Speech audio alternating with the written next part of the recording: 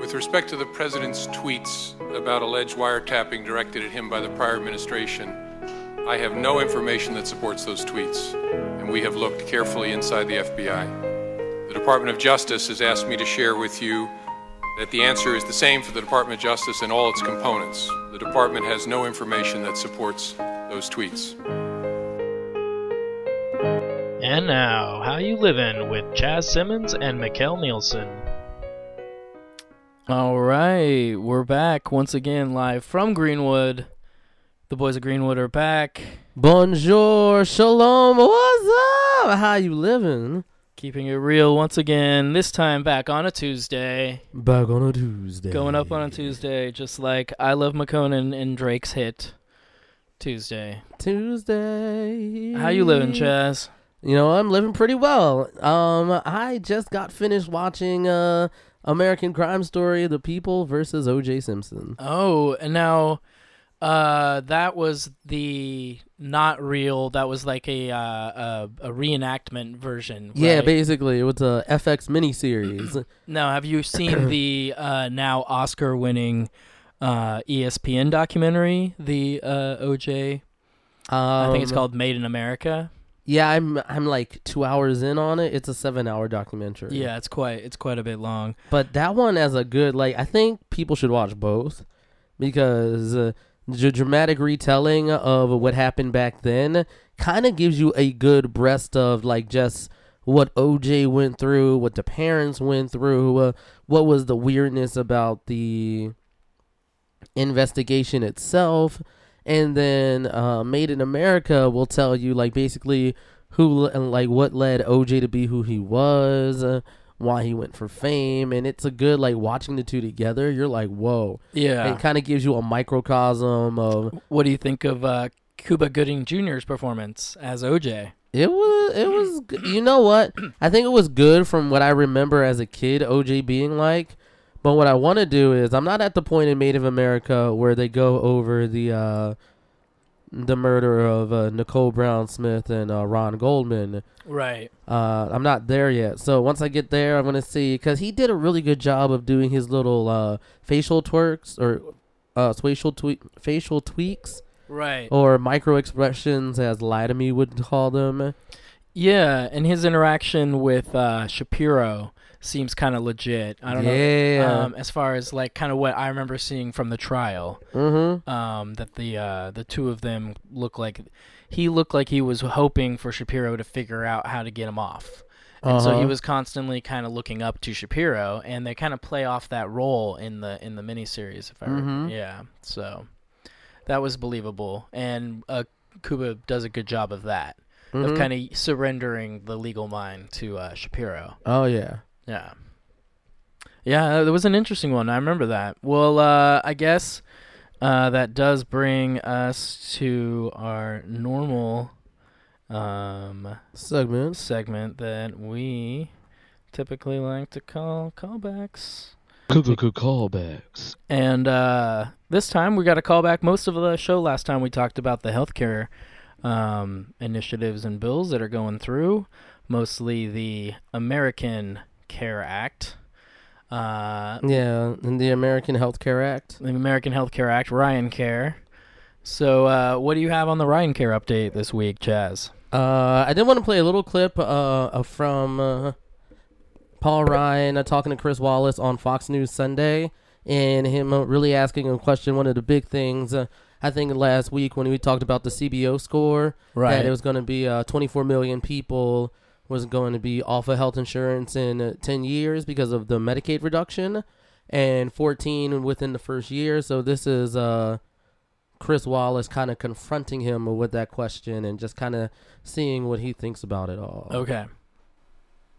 People will no longer be able to afford health insurance under your plan. I want to show a specific case that the CBO put up. Look at these numbers. In 10 years, the CBO said, a 64-year-old with an income of $26,500 will pay $1,700 out of pocket under Obamacare for health insurance. Under your plan, the CBO says that same person will have to pay $14,600 because insurance companies can charge more, and the tax credit that you're going to offer is smaller than the subsidy that Obamacare will offer. So what they're saying is this isn't freedom. This isn't people voluntarily deciding not to have health insurance. It's that your plan makes it unaffordable for people.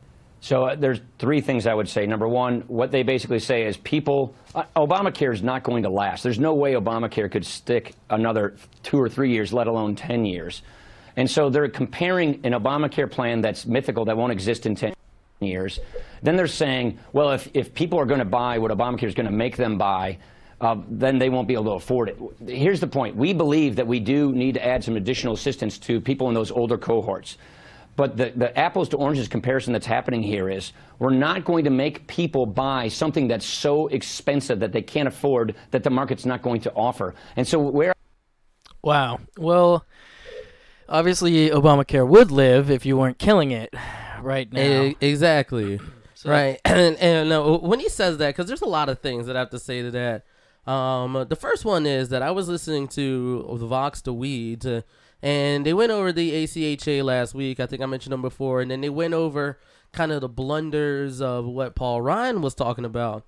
And one of the things they talked about is Paul Ryan is a small government, fiscally conservative Republican, right? Right. And that means a certain thing. So representing Wisconsin. Yes. Yeah. And there's a thing they really want. They basically just want the government out of everything, including healthcare. So what this bill really does, which Vox was pointing out, is that we're trying to get rid of the entitlements from poor people. Because I don't have any clips for you, but if you start listening to Republicans, one of the things that Paul Ryan was really adamant about was that he thinks that able-bodied poor people are weighing down on the system because they should be able to go out there and get a job and then just get health insurance from their job. And he thinks that taking away their health insurance will build their motivation to go out and get a job. Right. Because basically those Republicans think that the people, like, they call them entitlements, which basically means, like, they think you only feel entitled to it, but it's not a right. And mostly they feel like that the upper echelon of people who worked hard to get there shouldn't be paying a lot of taxes, especially if those taxes are going to poor people who have it way too easy in our country already. According to them. Right. According to Paul Ryan. Yeah. Yeah, it's difficult, yet at the same time we have a federal mandate that all of those hospitals that these people show up at have to service and give them care. Uh-huh. And so they're showing up in these ERs in droves in cities in rural America all over the place. Oh, yeah. In Paul Ryan's district. And meanwhile, the healthcare system was built to help alleviate some of that problem and give everyone insurance coverage and hopefully give them access to then possible primary care, preventative care, and things that would save money in the long run. But instead, they're dicing it up and putting those rolls of people back off of healthcare, which will then end up coming back into the ER. So it'll just come back on the system. We'll end up with a bunch of people not paying bills on ER. And we'll have a unbalanced healthcare system as per the usual. Yeah, and I think back when we went over Obamacare itself, the Patient Protection in Healthcare Act, or I think there's health. Dude, there's so many Affordable names. Care Act. Yeah, Sorry, what about God. the world's greatest healthcare act? You know. Like, Oh yeah, that was last week's Bill Watch. Yeah. So I mean, Prong 2. Prong 2. Yeah, I wonder if that's made the news yet, if the Prong 2 that we broke. Because definitely, like, going back to when we talked about the ACA, definitely there are things in there they could do to patchwork it, to make it work better, but they really have been playing this still to repeal and replace, and they definitely, when they talked about freedom in that clip, they're saying you have the freedom to have access to healthcare. And because you're not being forced to buy health care. Right. Even though the amount of money you would pay in taxes, not getting health care is way less than you would be paying if you actually got health care. So That and the original system was based on the fact that the mandate created a reason for people that were healthy young Americans to sign up for healthcare and pay into a system that helped balance it out, because overall the system right now is not balanced. Right, exactly. And that's why it's failing. Right. Yeah. And there's provisions in there, like the one time that I pointed out before, that it says this is how many plans that you have to have. So anytime I heard them complaining that it's going down to only one plan, and I'm all like, that's what the ACA mandates. One silver plan, one gold plan on every market across the board. So anybody else who wanted to get the hell out of Dodge, they could, because the mandate only needed one. And they can't go to zero. That's the thing they're not telling you. Obamacare can never go to zero. Right. There is always going to be one silver plan and gold plan on the exchange. Yeah, exactly. And that's the thing that gets me the most, because they're always like, we're down to one, and then it feels like they're going to go to zero, but you can't. The law says you can't. Right. So yeah, and now that's gone away. So we'll see. They have like a year or two. They have to restructure it for it to take an effect. So people are currently still under the Obamacare mandate. So yeah. So the vote is supposed to go out on this one on Thursday, and I think Indivisible Radio actually. Let me pull that up really quick. Indivisible Radio had a thing where they told you where people were standing in both the House and the Senate. What is the good on learning that? Where they're staying? Well, where they're standing and voting on this new healthcare bill that Ryan wants to push through before they go into recess in April, I believe. And they just need a simple majority at this point? Yeah. Yeah, because it's going through the House, and then... it has to go through 3 steps still. It's still in the House, and they do need a simple majority in the House. But then it has to go to the Senate, and then the Senate, like, it might pass the House, but even if it has to go through the Senate, it is going to have a really big, hard time getting through, because there's a lot of senators saying, like, oh my God, I don't know. Right, what do my constituents want? I mean, because a lot of them represent whole state. I mean, well, the senator represents a whole state, so... All right, so let's see right now. New healthcare bill. Find out where your Congress member stands on the Indivisible radio on the wnyc.org website. So when it comes to the House of Republicans in favor, there are 90 of them, and there are 0 Democrats in favor of it. And right now, opposed to it in the House, there are 22 Republicans, and there's 167 opposed Democrats. The ones that are equivocal, there are 55 Republicans on that one, and only 2 Democrats. And the ones with no statement, there are 72 House Republicans and 28 House Democrats. So they have a majority on the sidelines there that could vote. Yeah. So that's an interesting situation. It's very up in the air at the moment. Yeah, yeah. And they're wheeling and dealing. Did you hear about Trump doing his little pizza party for the Freedom Caucus that has 8 members in it? I think that's the 8-member... Oh, no. It has 8 members in it that are like, no, we don't want to vote on this. We're not going to vote on this. And then he's all like, yeah, so I'm really glad that our president's trying to push this through, because this is going to be a really good bill that allows for freedoms, which I think if they pass it, then we have to watch out for America's Greatest Healthcare Act, because that's the real repeal and replace. Repeal and replace. Oh, man. Repeal and replace. Repeal and replace. Well, any more statements we have on the healthcare callback segment of our... No, I think we're good. I think that's a good overview. We can just tell you what the Senate is looking like. There's 8 in favor, Republicans, 0 Democrats, 7 opposed, Republicans, 38 Democrats, equivocal 22, Senate Republicans, 1 Democrat, and the ones that have no statement, 15 Senate Republicans and 7 Senate Democrats. Oh, sorry. They thought you got it wrong, but I think you actually had that right. So that moves us on, as always.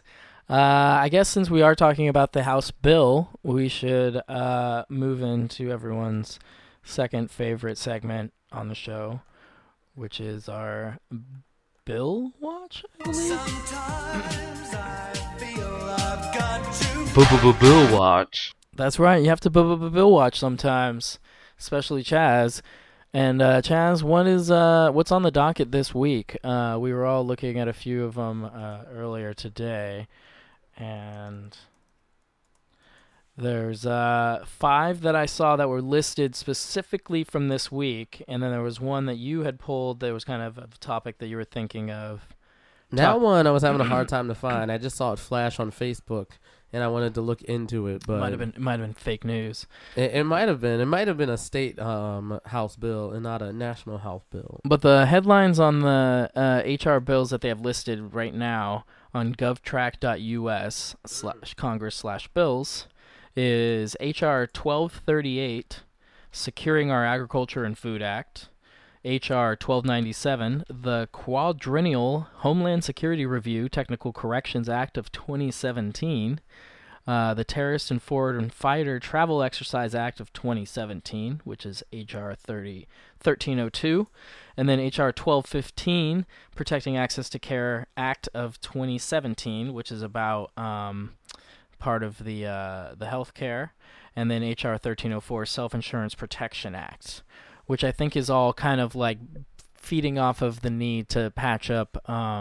holes once Obamacare is eliminated as far as certain parts that were being expanded Medicare. In this particular thing, it's to amend the Employee Retirement Income Security Act of 1974 and the Internal Revenue Code of 1986 to exclude from the definition of health insurance coverage certain medical stop-loss insurance obtained by certain plan sponsors of group health plans. So it's some type of complicated self-insurance measure, that last one. Oh, yeah. But what we noticed when we clicked on these is the agriculture one, for instance, is actually a Homeland Security bill, and it's about protecting our food sources and things from terrorist acts, which I guess makes sense. It's along with the waterways and whatnot. But that's what that bill is going to amend. It's going to give them power over that. And then there's another Homeland Security. They're going to conduct a exercise in order to what would happen if they had to apprehend foreign fighters or terrorists. So they're going to develop and conduct an exercise to evaluate our nation's preparedness. So that's more Homeland Security. And then, of course, the Quadrennial Homeland Security Review, which is probably just like a normal every 4 years. They take a look at what they're doing with Homeland Security, which is our newest arm of the government. You know, it's the last department that was created. So, all right. What are bills that you or things that are going through Congress right now that you've had your eye on, or something that you want to comment, Sir Chaz? I think there is one. I don't. There's one I saw before, but I definitely. Actually, I think all of these I've said before, so we've all caught up. We've caught up on the bills. Yeah. That's typically what happens when we have our 4-day hiatus period from a Thursday to Tuesday show. You know, there's not as much over the weekend, and plus it was a holiday weekend. There was the St. Patrick's Day, so everyone had their favorite, you know, drinking hole that they were at. Maybe they saw some bagpipers. Speaking of which, man, did you watch? Because, you know, one of what's the famous kind of series trilogy style, but it actually went farther than 3 horror classics. Speaking of St. Patrick's Day. Oh, like Leprechaun? Is the great movie Leprechaun. Now, I have not seen that. Outside of Leprechaun, which of course it had several incarnations of Leprechaun, all the way up to in space, in the hood. So there were several versions of it. But that being said, what is your favorite kind of series horror movie? What kind of movie series? And, you know, I'll even include joke if you want to say scary movie.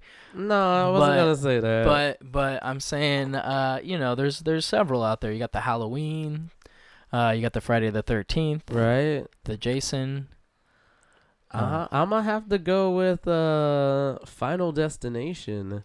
Oh, okay. Kind of a new age classics. Oh, yeah. Yeah. I mean, I really like how silly they get, and they're really not scary. They're more like they're an adrenaline rush that fills you with anticipation. Right. Right. So you get anxious, like really anxious. It's Fast and the Furious with more character deaths. Exactly. Like you're always wondering, like, and they make you speculate, right? It feels like you entered a Phoenix Wright room and you're about to do an investigation, and they like pan over there, like, oh, is it gonna be this thing? Oh, look at this. Oh, I'm gonna zoom in on this thing. Will it be the faucet? Oh, let me look at this cabinet. Will it be the cabinet? Oh, will it be this chair? Will it be the chair? And then it looks like this one in the cup, and then they precursor shit, right? Like he'll be like pouring himself some coffee, and then he'll burn himself a little bit, and then you'll be like, oh, something's gonna happen where it's gonna burn him, right? But then they get away from that one, and it's like, get over here, Kevin, and be like, oh, it was getting hot, and then they walk away from it, and you're like, wait, what? When are they gonna die? Yeah, and then it's the stairwell. You're like, oh, the stairs. Right? You're like, what? They didn't pan the stairs yet. Right, Yeah. sometimes they do it. Sometimes they build it up. Sometimes they're like build up, surprise. Right. And Yeah. then you always wonder, like, I wanna see a version of that. And I haven't seen if they've done anything new, but I want to see a guy who like lives through a few of them because he knows how to outspace death so well.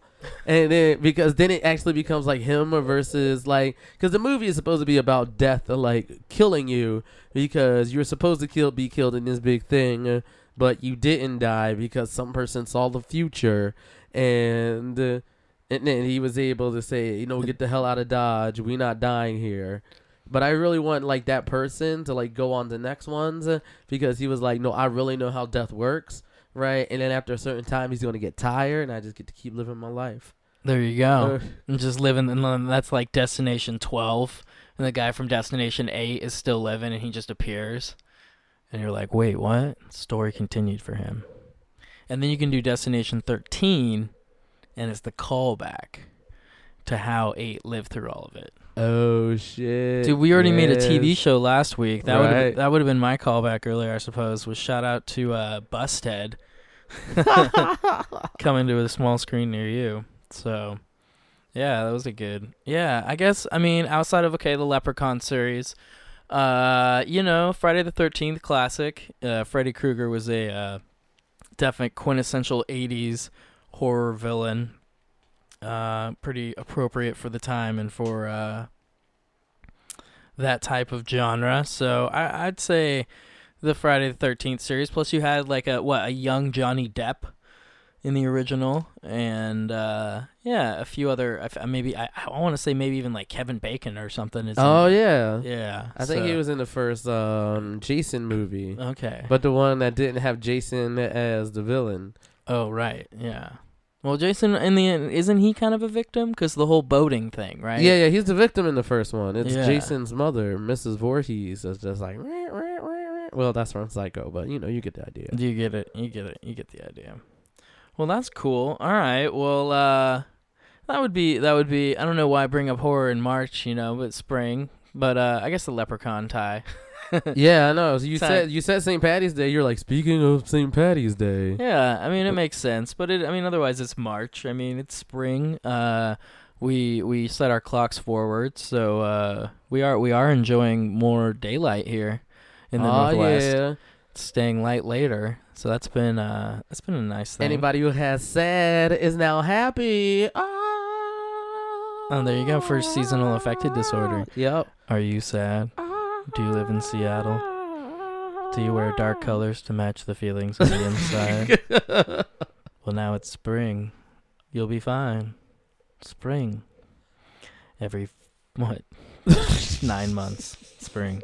Every 9 months. I was trying to figure it out. It's like, well, there's 3 of them is the spring. Wow, math. It's the equinox. It's the equinox. Yeah. Okay. There you go. It is. Yeah. Good call. But yeah, we're gonna start being able to see people plant some gardens. There'll be more floral kind of atmosphere going on in our city here. Oh yeah, just People have start to planting wake stuff in up. the backyard. Start shedding some clothing. Even though today was the false sunny day because it was actually like 48 at the top, Yeah. so it was really not that. Wasn't like, warm, but yeah, that's cool. It's good for the soul. Get a little bit of sun, get a little bit of natural vitamin D. Right. You know what got me thinking? I was always wondering, like, why, like, fall and spring feel like way different seasons, right? Because I knew, like, why summer and winter were like really hot, super super cold, right? But I'm looking at what I normally wear in those two settings, and I'm looking at this jacket that I have, and I'm like, in the spring, I'm like, I start wearing it at the beginning, but then slowly I'm just like, it's getting too hot for this shit. Right. And then, but in the fall, I'm like, oh man, I'm slowly putting it back on, and then I have to start thinking like, oh, it might be it's too cold for this. Too cold for this, and I'm like, that's I know I'm old. I know you're probably like, you just now got that. I'm just like, I just didn't know how to articulate it until now. Right. I guess that's your spring fall collection. Right. That would go in the jazz spring fall collection. It's like during the winter, I'm wearing like a big old coat that has like all this warmness in it. Right. And in the summer, I'm in shorts and sandals. There you go. But during the spring and winter, I would always wear like jeans, like a long sleeve shirt and some sneakers. And I was just like, why am I able to wear these two things in these two seasons that feel so diametrically opposed to each other? Yeah, the old mild weather of the Seattle area. Yeah. It's nice. It's nice. It's always near 70. Just almost.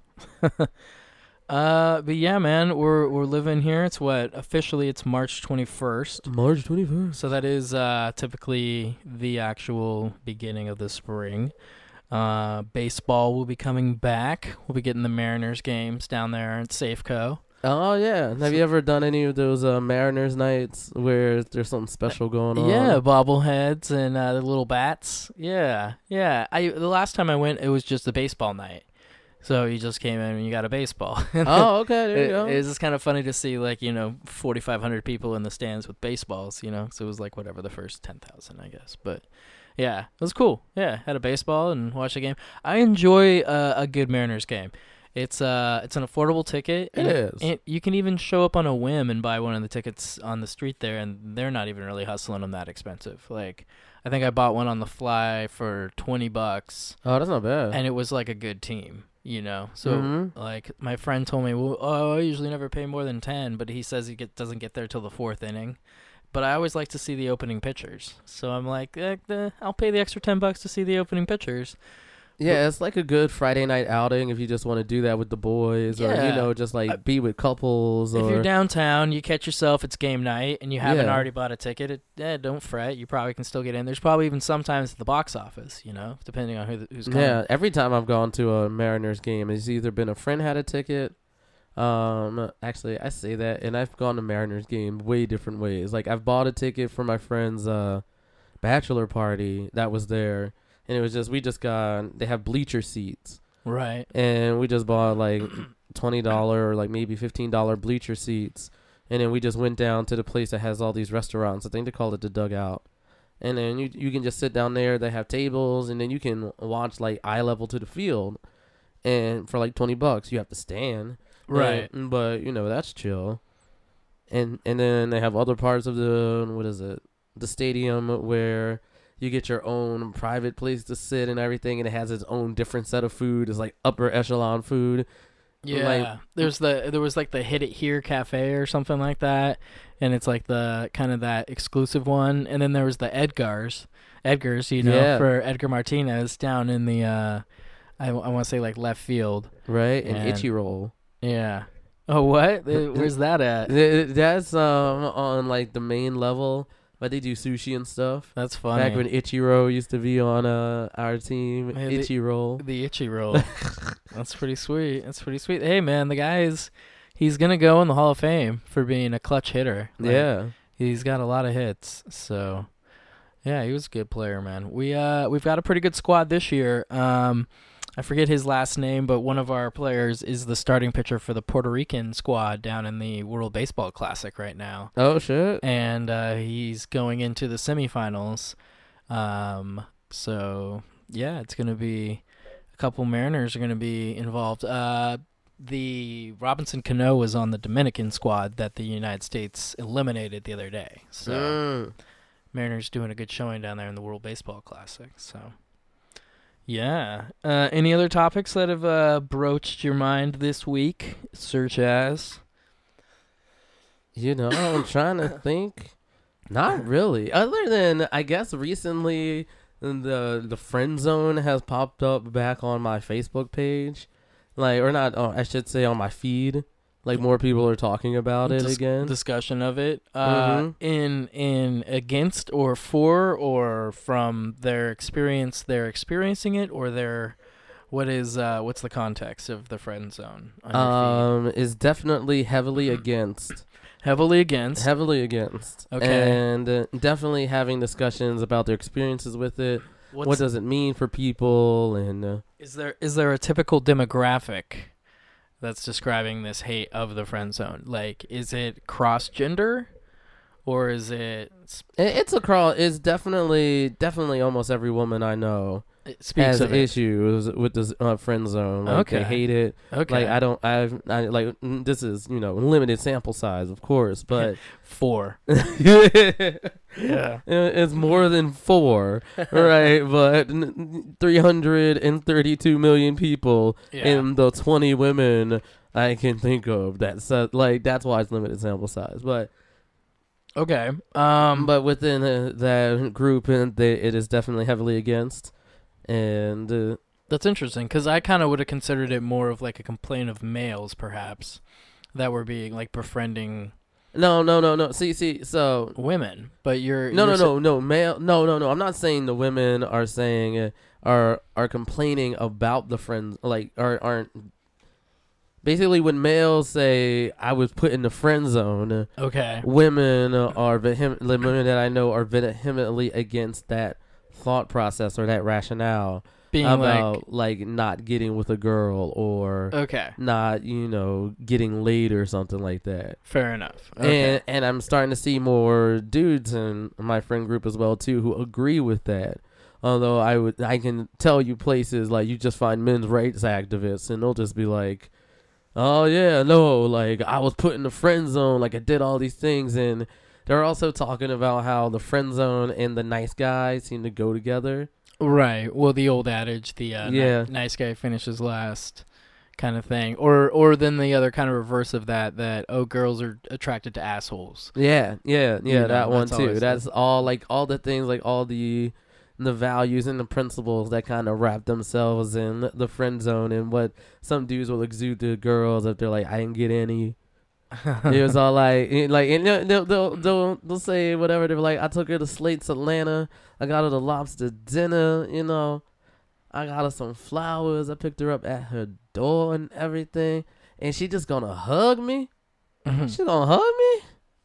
Yeah. Man, what the fuck, man? That happens, but me? What are you gonna do, man? She gonna hug me though. Yeah, that's a difficult feed topic, man. I don't know, man. And that's kind of the other side is Facebook's kind of, I recently scrolled through the old friend list to find out there's a lot of ghosts. There's a lot of profile heads that are no longer active accounts. There's a bunch of people that are leaving the book. And, I given the dramatic nature of the feeds and the constant advertising now that's just infiltrated the whole thing, it's hard to not want to quit, especially when you look at things like Instagram. I mean, Instagram has ads, but for some reason they're not as intrusive to me in the scroll. But I guess I'm getting less input and information off Instagram because I'm just looking at pictures, whereas there's more information coming through on Facebook. But yeah, there's something going on the Facebook medium right now, and it's kind of ugly. I don't know. I can't pinpoint all of it, but it's definitely it's still the aftermath of the hyper partisanship that this election cycle created. Millennial kids who are really progressive or far left are finding out just how far right their parents are. Right. And then they're just they have a certain set of values that respect, and family is one of them. So they're definitely yo, man, come on. I know you feel bad about me feeling this way, but we family. Right. So we gotta talk. And then they're oh, hell no. I don't care if we family. Fuck you. You in some ratchet ass shit. Like it's that is what's going on right now. Right, through Facebook. Yeah. Well, so everyone reads into every post, every dramatic feed, every picture, every meme, every story gets a little bit of traction, even when there's very little like newsworthiness to it. Everything's headlines. They're not even sharing news; they're sharing headlines. Yeah, and it's always a war of ideologies, and basically each side is saying their ideology is right, and nobody wants to take the time to learn about their ideologies, understand where they truly come from, so then they can attack the thing at the core of what they're talking about. It's always like it's almost as if Facebook was ruined when it stopped just being a text or photograph feed. Like all of a sudden when it became these like share links and then the link pops up and it says the like quick headline, like that is kind of the disintegration of the Facebook model we used to know about shared ideas and human contact, because you had to type it out or at least go copy some text in order to get the impact that you get today with just clicking a share button on some whack site. And and half the time they can go through that site, they can share as many things as they want without even going back into actual Facebook. You know, they're already logged in. Oh yeah. And they're just clicking that Facebook icon, and then their friends are taking those feeds and feeding them to us. And so that's why it seems like somebody rational all of a sudden posts like an irrational post. It's because they're a fringe friend of this other person who's doing these just mega posts. And so it's just kind of rolling. Well, I mean, this person I know, they have a degree, so why would they say this if it wasn't true? And it just kind of creates this snowball effect. Oh yeah, there's no, of course. Like we weren't. I don't think we were built for this. Like, or I should say, I shouldn't say humans weren't built for this. I should say how we grew up. We weren't built for this. Well, and in a way, I mean, we're sitting here describing bills pretty much the week that they're being addressed. And, you know, people were having to ride horseback 3 days to get to Congress and get to meetings, you know, for a long time. And so getting word of it and then having an opinion on it and having that opinion heard would take weeks, you know. So it's really interesting now that people are on the fly hearing the news, making a comment, and actually breaking news, essentially, on the full spectrum of Facebook. So, yeah. No, it's fine. But yeah, the other topic that I was thinking about, though, I guess, is the hearings on Congress this week with Neil Gorsuch. Oh yeah, Gorsuch. Neil about and I've got a quick excerpt of one of his moments from today, and it's broken down by the Washington Post. No such thing as a Republican judge or a Democratic judge. We just have judges in this country. My personal views, I'd also tell you, Mr. Chairman. All right, and per the usual, when you go to play a clip that you've already had play all the way through every time, it decides to hesitate. So essentially, he was just trying to say, he was saying some real middle-of-the-road comments in this clip, and so I was playing it just to kind of outline the centrist quality that they're trying to present with Gorsuch. And I think under any other Republican administration, if an appointee had came up in a natural way, I think he would be a quick accepted nomination. He is pretty trendworthy from the Republican side, centrist, but given the debate for his predecessor, that Garland, who was not accepted, it feels interesting to wonder about actually accepting him at all, if there's some way the Democrats can reduce that to happen. So it's interesting. Yeah, I'm definitely still in the mode, like, thing when we first talked about him. This is kind of like callbacks to the episode. Right? Yeah. But I don't think this is the hill you need to die on. All right? You don't need to die on this hill, Democrats. Like, you're already fractured, right? You're already fractured. You've got to talk about, you've got people who want progressive things, and we got you guys who are more center, moderate about changes and stuff, right? And I guess we both have to come together and be like, yo, let's talk about it. Let's maintain, let's hold the line. And then once we've done holding the line, then let's hash out everything we need to do. But I also think that it's important to not leave out the other side either.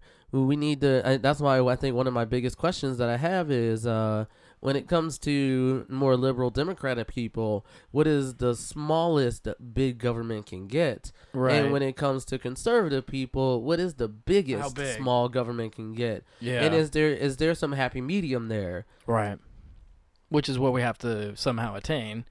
So I guess identifying it would be a first step. And I think you would end up getting a lot of circle talk from those people, just kind of, making arguments that never quite display a position that you could actually accurately come up with some mid-ground. The Republican is going to be like, well, pretty much every program is worthless, and a Democrat is going to be like, every program is necessary. And so, the middle ground is it's like, I don't know, neither side can come up with anything. Or actually, like you're saying, come up with some value or number so we can find out who's bending how far, because if it is the Democrats or it is the Republicans that are giving up a little, at least then the public would be aware of who was and why. For sure. And it'd be like, oh, well, look at our friendly Republicans yielding on this issue because they've told us how big they want government, and then maybe we would yield something to them when they made it seem really important. It'd be like, well, they made a judgment that was in our favor, yada yada. And I think that's kind of how government always worked until these last, I don't know, maybe the 25 years. Yeah, probably even going back I would say 25 years, because there's a map out there that shows you how bipartisan things were until it became people taking sides. So. And maybe kind of Newt Gingrich-y kind of era, that whole takeover of the government. It was like them versus Clinton. It really kind of heated the waters on Capitol Hill. Mm-hmm. Yeah. Because I think, definitely I want people from both sides talking to each other. And I think there's so many people who are just like, I have it this way, and it has to be this way, and as long as it's this way, it should always be this way. Right. And then that's just like, I don't want to hear it any other way. And I'm just like, all right, Denzel, no. Well, you should hear other people's way of thinking. What's been your impression so far from the hearings, or the things you're hearing about the hearings the last couple days on Neil Gorsuch? Definitely haven't looked into it very much. I'm waiting for it to kind of come all together and maybe kind of do more of a post-mortem of it all. But I've definitely, from the small articles that I've read and everything, that they're grilling him a lot. Yeah.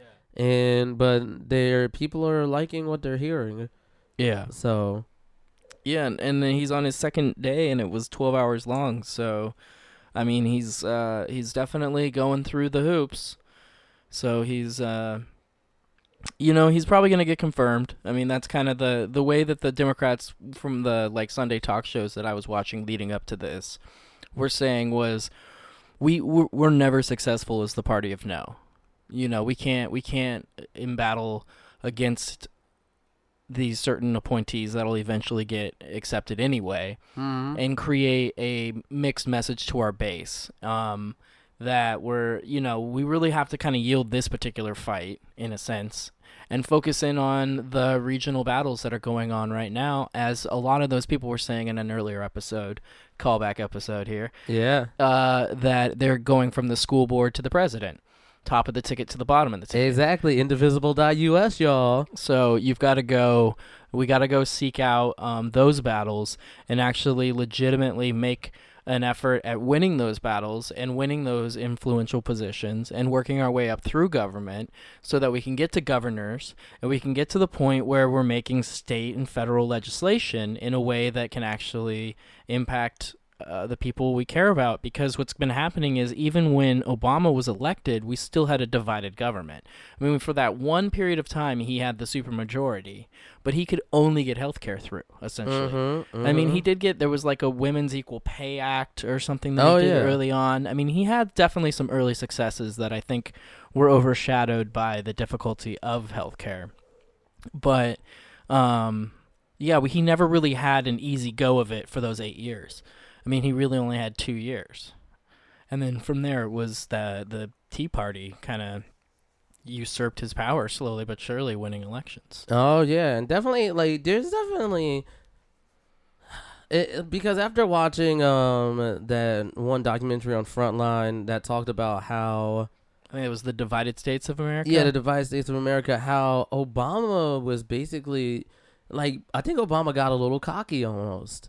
And I say that because he had the majority when he got in, but when he got in, he had to put through all the things that Bush had to do for the housing market collapsing. And we hadn't seen rallies like his in a long time. Yeah. And I mean, now this year we saw them for Trump and we saw them for Bernie and we saw them also for Hillary, but really what we saw spontaneously was for Bernie and Trump.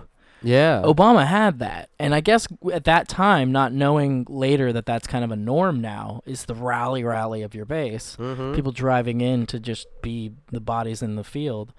That must have brought him some swagger going into the office, thinking, I got the people behind me. This is going to be okay. And what happens is when government, which represents people, muddies up the water. Uh-huh. You know, but I think like what I was trying to get at is that when he was meeting with like Eric Cantor and he was trying to say, hey, we want to put forth these things in order for us. And Obama basically said, skirt, no. Like, that is literally what Obama did. When I feel like Obama as president should have been like, all right, how about we sit down, we talk about the things that you like. Like, he did that. But he didn't follow through on it. Right. And I think if he had followed through on it, you would see a lot more bipartisan things going on. And I feel at the same, and like that's a little bit of what started to lead into like the hyperpartisanship, like you said, was already kind of 25 years in the making. Right. But this is kind of like the climactic crescendo of everything happening. So what happens when we come back down? I would hope that when we came back down, that we would be able to come together and actually see everything that unites us instead of divides us. We don't want to be like divergent. We don't want to be like erudites versus whoever else is on there. No, we want to non-erudites. We want to be like Shailene Woodley and be the person that combines all of them together. Why did I make a reference to that goddamn movie? I don't know. I know. Everyone needs to come together. We need our, I don't know, and that's what's really terrible about if in our situation, if we're anti kind of the Trump movement, is he is in the position that could help to some degree yield some of this divide because he's the leader of the Republican Party, the so-called party of no. The last 8 years, and he supposedly is a non-traditional Republican.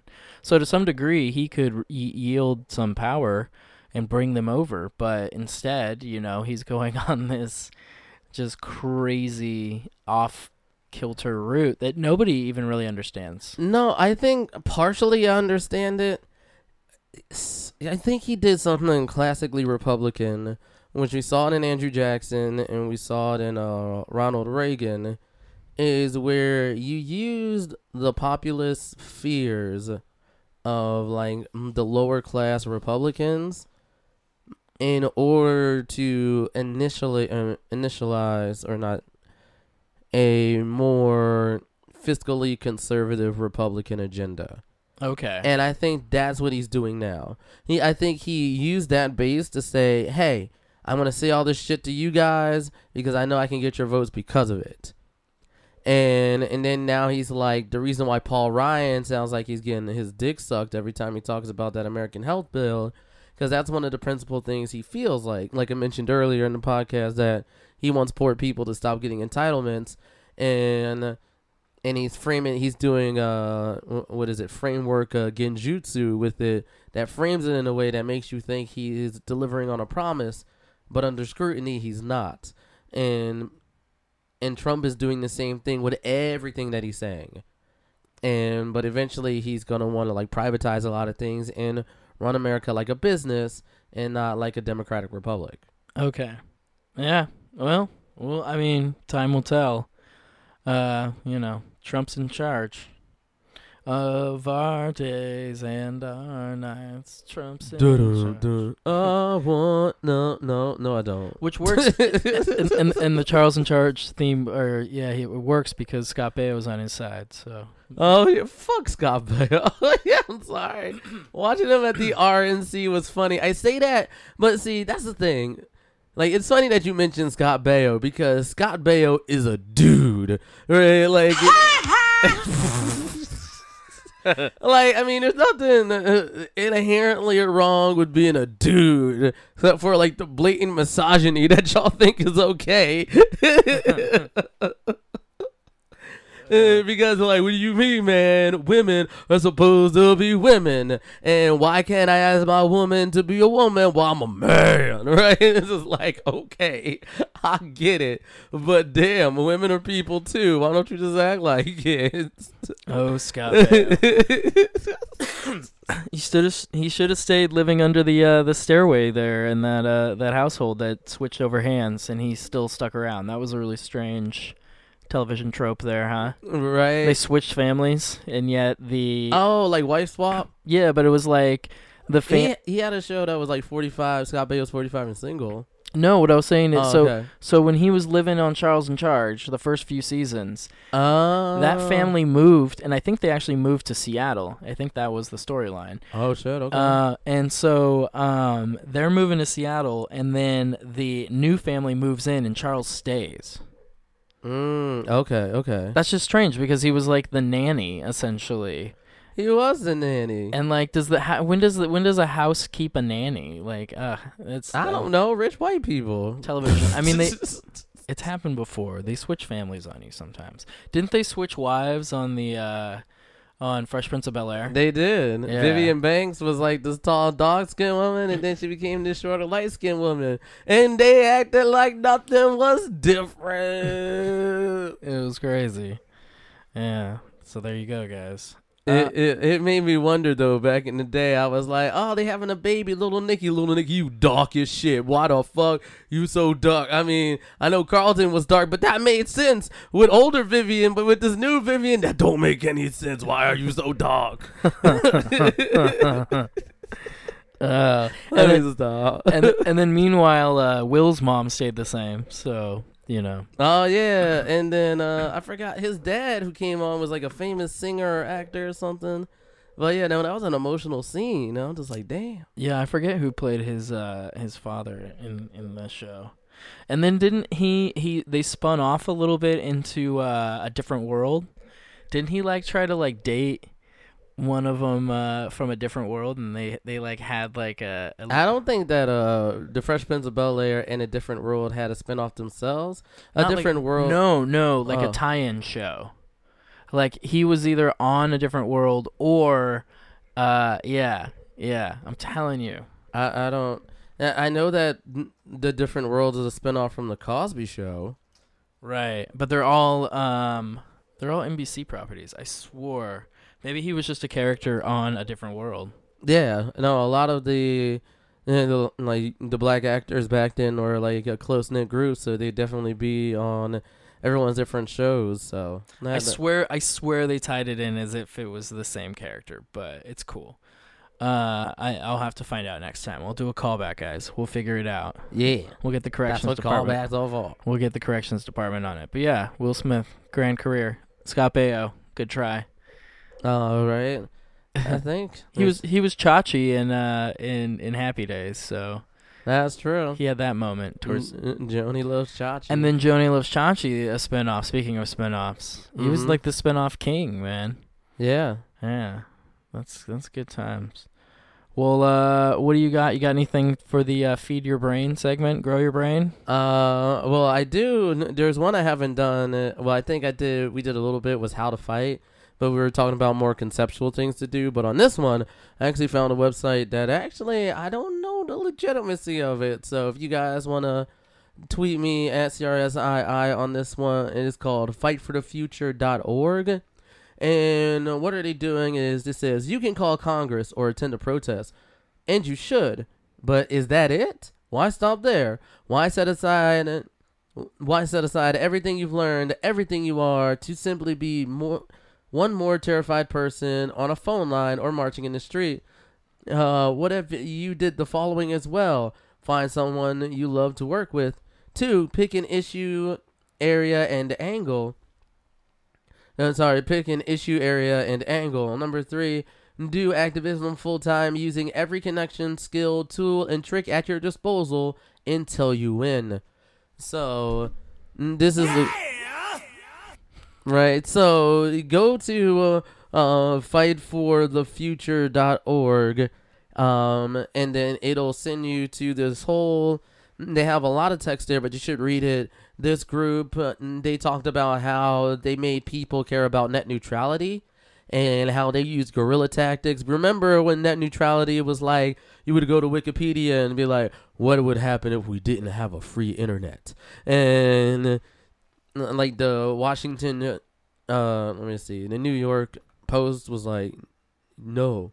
What if we could doctor these things out, right? It was like that, and it was like, no, don't let net neutrality happen. And I cared. Like, I was like, shit, no, I don't want that to happen, shit, right? So basically what they're saying is we need to do that with everything else we care about. Right. Okay. Because that's what you do. Like, you like, when I was complaining about Facebook before being a battle of ideologies against each other, you've got to use some guerrilla tactics. All is fair in love and war, people, and this is a war of ideas, so get on it. All is fair in love and war, so if you need to use guerrilla tactics in order to have people shift their paradigms, I don't fucking care. Do it. I feel you, man. Well, we've done it. We've gone all the way through one more time, man. Guestless in Greenwood, but it's all right. I mean, yeah, no, this is a good one. $1 Million Studio being used once again. As always, you can get at me at Seatown Mayor, because I am your coastal mayor, there to lead your city, municipality. That's the hard word I sometimes say. And as always, here to help break down the issues in a funny way if I can. And with me, as always, my compadre, Chaz, which you can find on the webs through... You can follow me on Twitter at CRSII. You can also tweet me some bills for Bill Watch. And other than that, I'll let you know about some things that are going to go on in the city soon. Hope to see you guys at the Science March in April. Well, here in Seattle, I'll be at it because I love the sciences.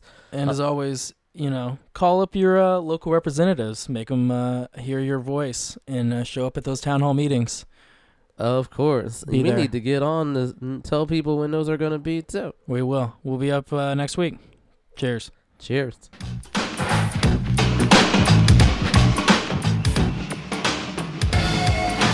Parents are the same, no matter time, no place. They don't understand that us kids are going to make some mistakes. So to you other kids all across the land, there's no need to argue. Parents just don't understand.